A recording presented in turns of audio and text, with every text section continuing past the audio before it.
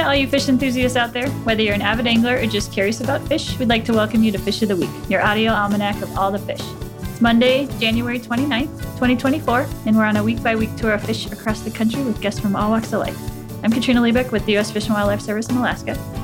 And I'm Guy Eero, and this week we're talking about a Lacustrine Lunker, a spectacular salvelinid. It's the Lake Trout.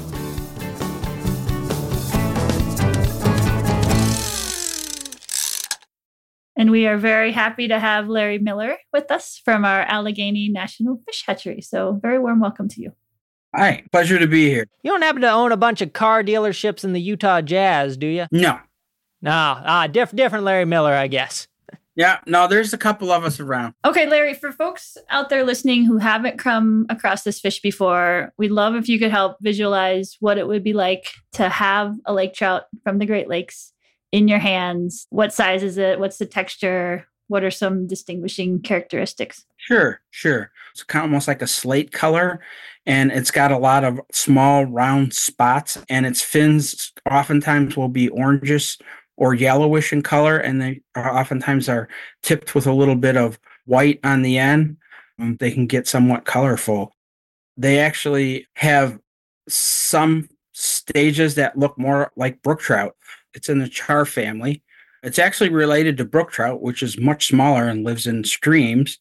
Lake trouts live mainly in very large lakes. Yeah. They kind of have like a soft body too. I've held in the Great Lakes, both the lake trout and some of the different salmon. When you get lake trout, they definitely have a different kind of texture as well, it seems like. Right. They're all soft rayed fins. There's no spiny like a bass or anything like that. Sometimes they're exclusively the only fish in the lake, which means they eat a lot of insects, and they also are partial to each other sometimes. So lake trout, more or less, they live in the deeper parts of the lake. They like cold water year round. They're not really good at temperatures much above the 50s Fahrenheit. Probably the Great Lakes are the southern extent of its range. Many smaller lakes up in Canada have rather large lake trout populations, and sometimes they're exclusively the only fish in the lake, which means, they eat a lot of insects, and they also are partial to each other sometimes. More or less, they live in the deeper parts of the lake.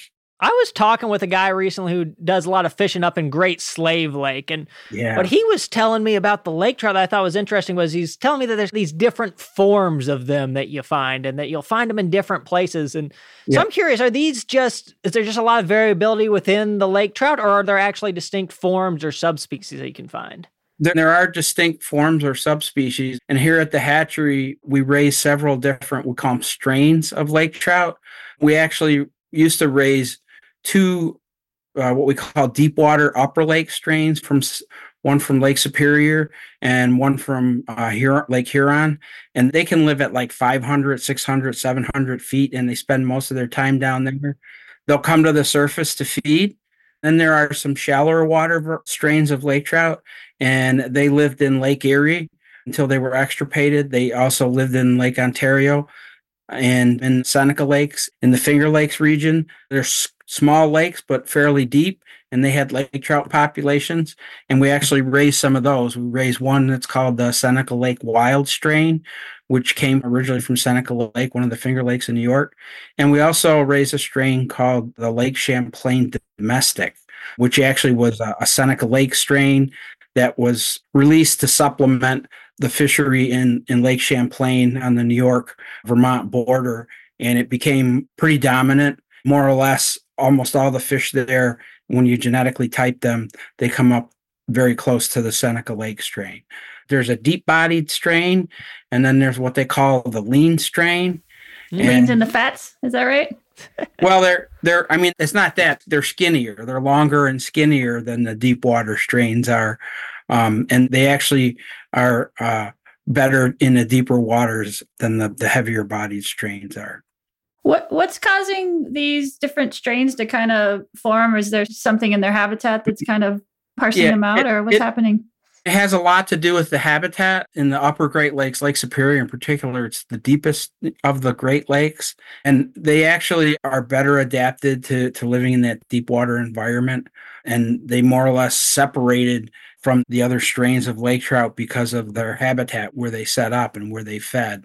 And they feed a little bit differently too, probably a different species of fish that they feed on. And then the other shallow water strains, they tend to, of course, be in shallower waters. Lake Erie is a shallow water. Lake Ontario has a lot of deep water, but it also has a considerable amount of shallow water. Those strains actually do well in those two lakes. And dependent on which strain we've seen historically does better based on stocking information in our tagging program, the state biologists that actually run the programs on those lakes, they will request different strains and different numbers of each strain too for stocking, because they'll notice things like their survival is better, or their survival might not be as good, but when they reach adult size, they produce more young than the other strains. They're more attuned to, the spawning shoals or putting their young over good cover, that sort of thing. Speaking of producing young, these deep water strains, are they always down deep water? Or do they have to come shallow to spawn? Because I imagine that the larvae have to at least get up to the surface to fill their swim bladder at some point, feed on more planktonic sort of feeds. Is that the case? They will migrate up. But lake trout, really, they tend to stay towards the bottom. They tend to feed a lot on bottom critters, things in the deeper water or the mid waters. When I was working in private consulting, we were looking at some lakes up in Canada, and surprisingly enough, they ate almost all flying insects. I mean, their stomachs were just chock full of them, but it's much colder up there. And when the insects would try to drop their eggs in the water, the lake trout would come up and chow them down. They started out as aquatic, as larvae, but then they would become adults. And then if you've seen pictures of the swarms of insects up in Canada and probably up in Alaska too, they're unbelievable. They're keyed in on that. I know these are long-lived fish, and you mentioned their spawning shoals. What do they need to have their best life in the Great Lakes? They need that rocky cobble on the bottom that they'll spawn over, and that their eggs can go and get down in and actually be protected from predation. Their eggs are quite large, and a lot of other fish like to eat them. And they need to have a little bit of a flow, a wave action. Water not too deep is probably a little bit better, because you still get some of those convective currents that come down and will keep those rocks and clean and keep that area oxygenated. So those are the sort of things that they're looking for. One thing interesting that we've noticed is that they'll actually use streams. And this is something that we found out when we were working on Lake Ontario. And in particular, they seem to really like the Niagara River. And we've actually found some natural reproduction there. And that's something that we really didn't know that they would do before to that extent. And also based on some of the stocking that we did in Lake Erie in Ohio, where they actually stocked them from shore right off a stream, they developed a fishery in the fall of the year where the lake trout said, hey, this is a good place to be. I'm going to come up here and spawn again. So they're probably less selective to staying in the lake in the deep water than what we had originally thought. And we've borne that out with some radiotelemetry studies too.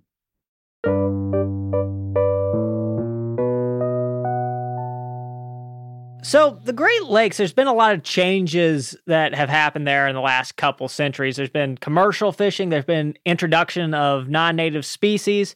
How have those affected the lake trout, and how are they doing today? Well, probably the biggest impact on the lake trout initially was the commercial fisheries. And that was back during the turn of the last century. There was a considerable fishery, and they were a prized fish, and there was a lot of fishing pressure on them. They caught a lot of them. So that was the first knock that the populations took. In order to recover them, of course, many places we don't have commercial fishing anymore. As you mentioned, there were invasive species that came in. And the first one that came in back mid-century, last century, was the sea lamprey. I dealt with them when I worked on the coastal areas, and they actually have a positive benefit. They're an anadromous fish. They come in and they go into the streams, and they're snake-like, okay? So they'll actually get into the gravel when they clean it up, and they mix it up, and they get rid of the sedimentation, which is good for them, but it's also good for the other species that come in behind them. And then when they're young, hatch, to smaller fish from possibly the year before, they're just as tasty as anything else. So where they evolved in the ecosystem, they weren't necessarily a nuisance or a problem. The way that they got into the Great Lakes is they built the Welland Canal in Canada in order to get ocean freighters up to the upper Great Lakes to do things like take the iron ore out, and then also to bring some products from Europe and from other countries. They didn't anticipate at all, of course, that there would be any sort of a problem. It was a great way to move ships. When they actually built dams, they made the water deeper and calmer and easier for them to get up. So they probably increased the numbers that came into Lake Ontario and then eventually into Lake Erie through the canal system. Once they got in there, they adapted to stay freshwater. They didn't have to go back out to the ocean. And there was no natural predators and nothing co-evolved with them. And they decimated several of the lake trout populations. We worked with the Canadians, and both the US and Canada realized this was a problem, particularly for lake trout. And we worked with them and developed what eventually became the Great Lakes Fish Commission. And their first charge was to eradicate the sea lamprey until they realized that probably was not very realistic. Yeah. Once the cat's out of the bag, the cat's going to run. But they have developed ways to control them and keep their numbers down to the point where we figured that it was a good chance to restore lake trout, that they would have a chance and we'd be able to get self-sustaining populations going again. The second one that caused a problem for lake trout, of course, were zebra mussels, which got in and messed up a lot of the habitat, a lot of that nice cobble, gravel, spawning shoals and things that were out there became totally covered with zebra mussels. They also feed on the larval fish. The mussels would take them in. So that was an impact also. And then when the zebra mussel population started to die off, their shells, of course, crush up pretty small and create almost like a sand. And of course, that fills in that cobble substrate. In addition to that, there's another species not native to the Great Lakes that impacted the lake trout. And that was alewife, which is a species that lives in the marine environment. And they're anadromous. They go upstream to spawn.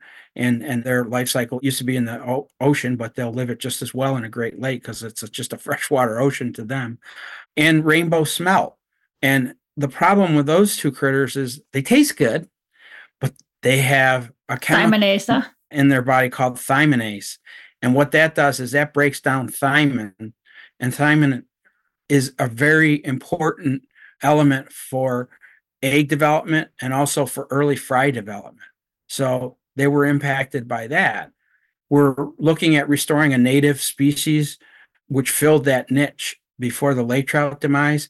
And that is the corgonids or corgonine species, which are related to the whitefishes, and they don't have the thymidase. So we're actually raising them at the hatchery too and stocking them into the Great Lakes to try to recover their populations. Yeah, so there has been tremendous change in the Great Lakes with all those species you mentioned. There's also salmon from the Pacific Northwest that have been stocked. Right. Yeah, it's really neat to get a picture of what something was and what it is today. So you mentioned those whitefish, the forage base for these fish. That's neat. Right. You guys are working on kind of all the different facets, like all those issues that are impacting the fish. Once we reestablished a small population of lake trout, we said, okay, let's observe them and see what's happens. And that's how we ended up learning a lot of these other issues that have come up over the years from things that we've unknowingly to the Great Lakes.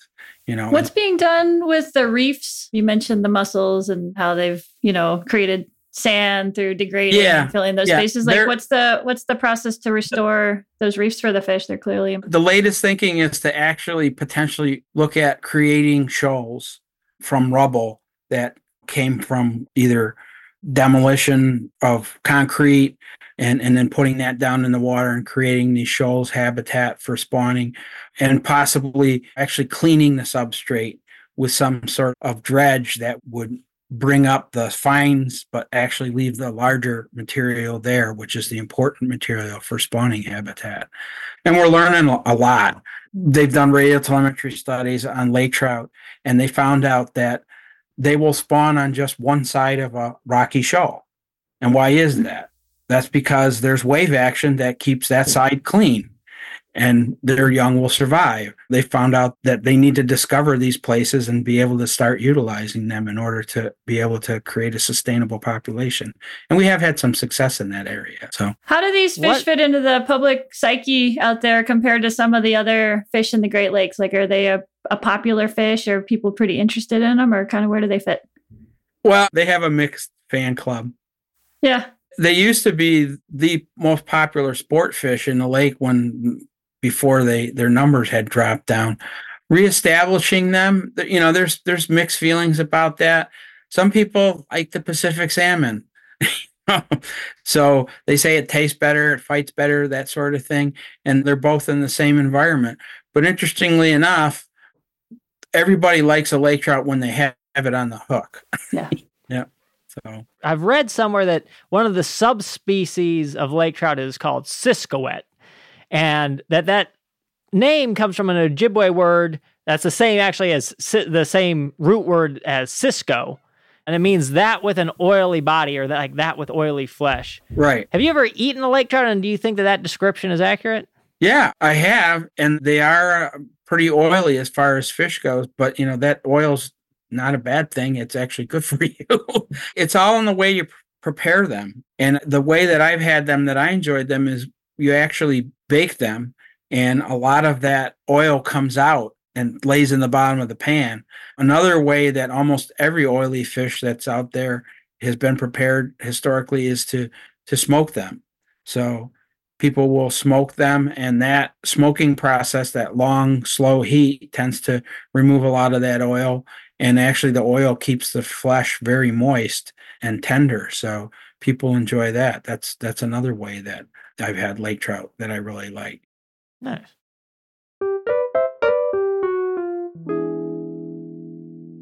So working at the hatchery, what's the yearly cycle like?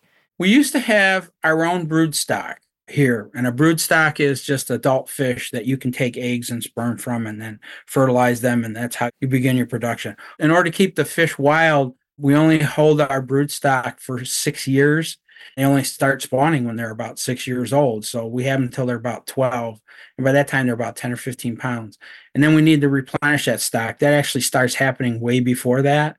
In order to keep them wild, we only use brood stock that are first generation out of the lake. They'll go out to the lake, take eggs from wild fish, and then spawn those fish, then raise those up till they're about 2 years old, and then they would ship them to our hatchery, and we would raise them until they become mature.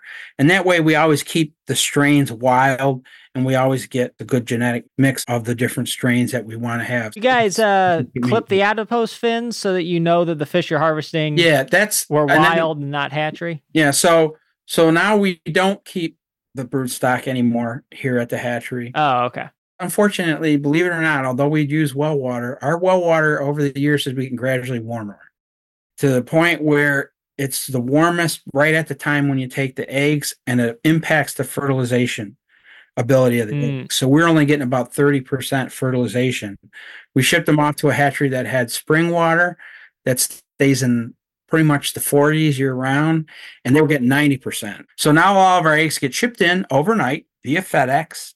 And they come in styrofoam coolers, iced down, and we take them, we disinfect them because we don't know what kind of diseases potentially could have been at the other hatchery, and we can disinfect the surface of the eggs, and it doesn't hurt the fish that are inside the egg. And we put them in incubation jars, which are just essentially tall cylinders with water that goes down to the middle, hits a concave bottom, and then causes the eggs to do a swirling action that keeps them moving and keeps them oxygenated. And also the nice thing about that is any eggs that have died, they tend to get gas in them. They float to the surface, and it's easy to clean them right off the top of the jar. And what's the incubation period? How many days usually? By the time we get them, and then there are probably another 3 or 4 weeks after that. But oh, wow. So that's a while. But you can actually slow down that development.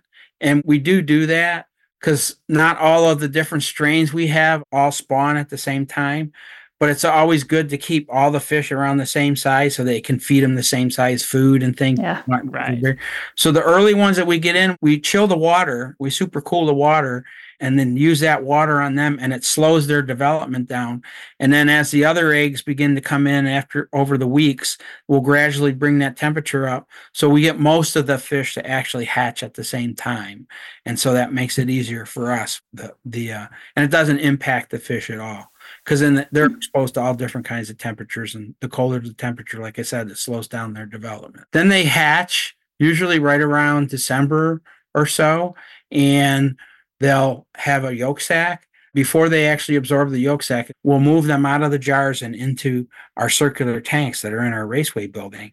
And they settle down at the bottom, and they just kind of hang out down there, having a free lunch off of their yolk sac until it's absorbed and gone. Do you have to remove them, or do they just fall over the spillway of the hatching jar and they collect in the aquarium? Some of them do, but a lot of them just like to stay at the bottom. We'll actually siphon them out of the bottom of into another bucket, and then take that bucket and place those fish into the other tanks out in the tank. They'll maintain that yolk sac for a couple of weeks up to a month, and then they absorb that yolk sac, and at that time they begin to start to move up, and we begin to feed them. Okay, we've siphoned out the larval fish, the sac fry. How big do you raise them before you then release them out into the wild? Once the sac fry go into the tank and they begin actively feeding, then we will feed them inside the tanks, which are inside our hatchery building. And we'll feed them until they get to be about 2 or 3 inches long. At that time, they're ready to go out to our raceways, which are 8 foot wide by 80 feet long. And they'll go into those, and then we begin to grow them out in there. And that usually happens right around, I would say, June. So by September, those fish are big enough to tag. The reason we do that is to identify fish that have been stocked from a hatchery after they're caught and they've grown for a while in the lakes. You remove that adipose fin, which is that small fin on the back of trout species that is at the top, just in front of the little nub tail fin. And that, if you catch a fish that has that, you immediately know that's been stocked by the hatchery. And the actual goal, the way we tell how our progress is if the biologists go out there and they catch a group of lake trout and they begin to look through them and they start sorting through them. When 70% or so of them have an adipose fin, that means they weren't stocked by a hatchery, that they were naturally reproduced. So that's one of our targets to hit in order to know that we're starting to reach success.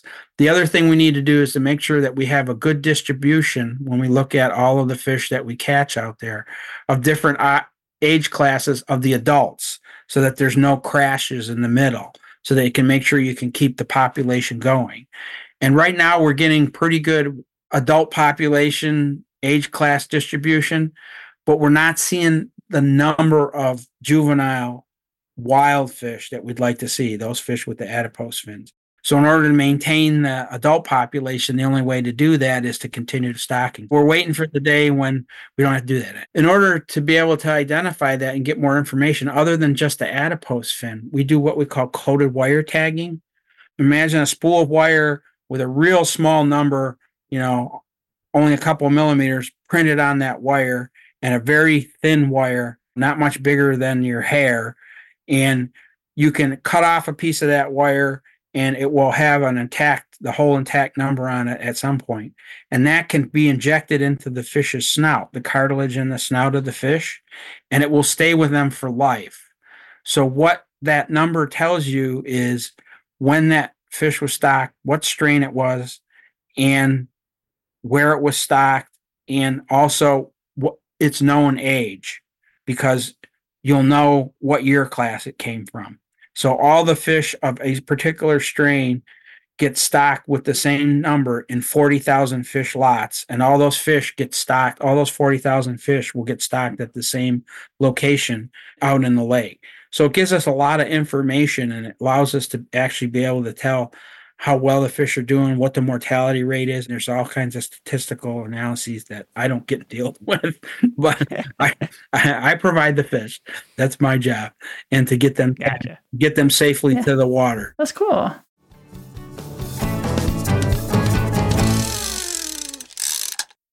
Ong, everybody. It's time for a Minute with Maria. I'm Maria Dosal calling in from Chogyong Lands out of Dillingham, Alaska. I wanted to give a huge, big kagasakung to Larry Miller from the Allegheny National Fish Hatchery for taking us on a deep dive inside what his hatchery is like. I really appreciate him painting us a picture of all the steps that the eggs have to go through in order to become livable fish in the lake systems. I thought it was really fascinating how fragile the lake trout's ecosystem are in this area because of all the population density in this area and the pollution and all of the different infrastructures that have changed with the canal system and the invasive species. It's really a testament to how fragile these ecosystems are. So thank you again, Larry. I really enjoyed listening from you, and I can't wait to hear more about the lake trout.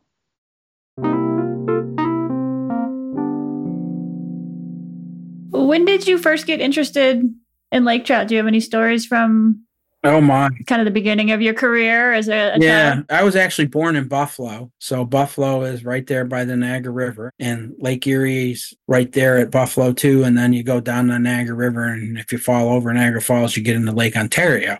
And I was around there. And then my father got a job in Dunkirk, New York, which is a little bit to the west of Buffalo, right on the shoreline. And that's where I grew up my early years. We used to really love the fish. We would go down to the end of the street, essentially is all we had to do. And we were right on the lake. And we would fish for whatever we could catch. Most of the time it was freshwater drum. But at the time, I'd heard about these lake trout from my uncle. He lived on the Great Lakes all his life, and he told me stories of the great big lake trout that he used to catch. And I got excited about it. I said, I wanted to catch one of those because I want to get a record or a trophy-sized fish. And this lake trout sounds pretty good. I said, trout, right? Trout are good. We like to have one of those.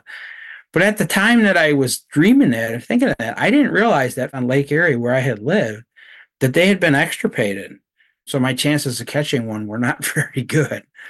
So it's kind of like a full circle type thing to get back working and helping to restore the species that I once had a dream of catching when I was in high school.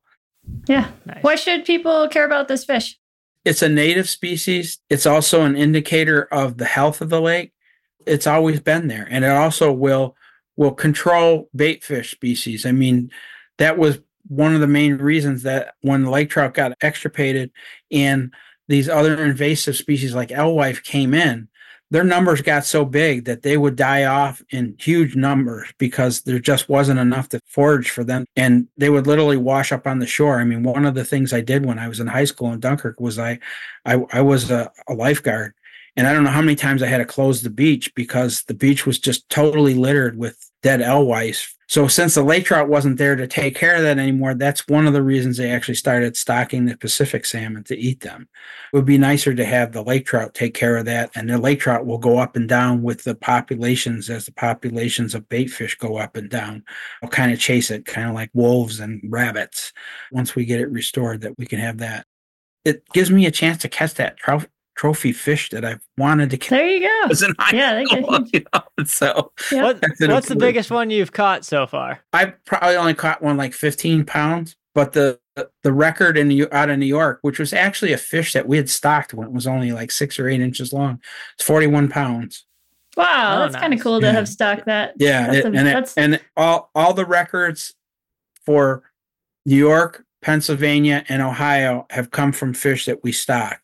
That's a side benefit. I mean, we're trying to restore the population, but it's also providing an angler fishery too. Is there anything else we've missed that you'd like to say or that we haven't covered yet? If you don't know what the canary in the coal mine is, when they were doing coal mining and they would go down into the pits where they would dig it or into the caves and tunnels where they would take the coal out, they would sometimes hit veins of natural gas or gas. And it's very poisonous and you can't smell it. There's no way to detect it, at least not way back when.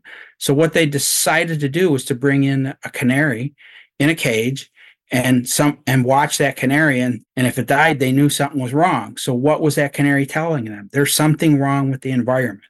There's something that if you don't take care of it, it's going to impact you. And you may be the next endangered species on the list. And I could imagine some big old burly, coal miner who his boss said, "You're taking care of this canary. You're going to watch it. And you're going to make sure you let us know as soon as you see something's up." So, well, I'm pretty sure that the coal miner kind of like started to like this little bird and didn't want to just wait until it died. So it would observe it and it would see what would happen or what was going on and what type of behavior was this bird having. Like if a cat came into the room, how did the bird behave? You knew that there was a danger in the room, and this is how the bird's behaving. And so his goal was probably to learn that and then let his boss know, "Hey, something's going on with the canary. I think that we got a problem. We should probably move or get out of here or take care of this situation." And that's really like the job of the Fish and Wildlife Service.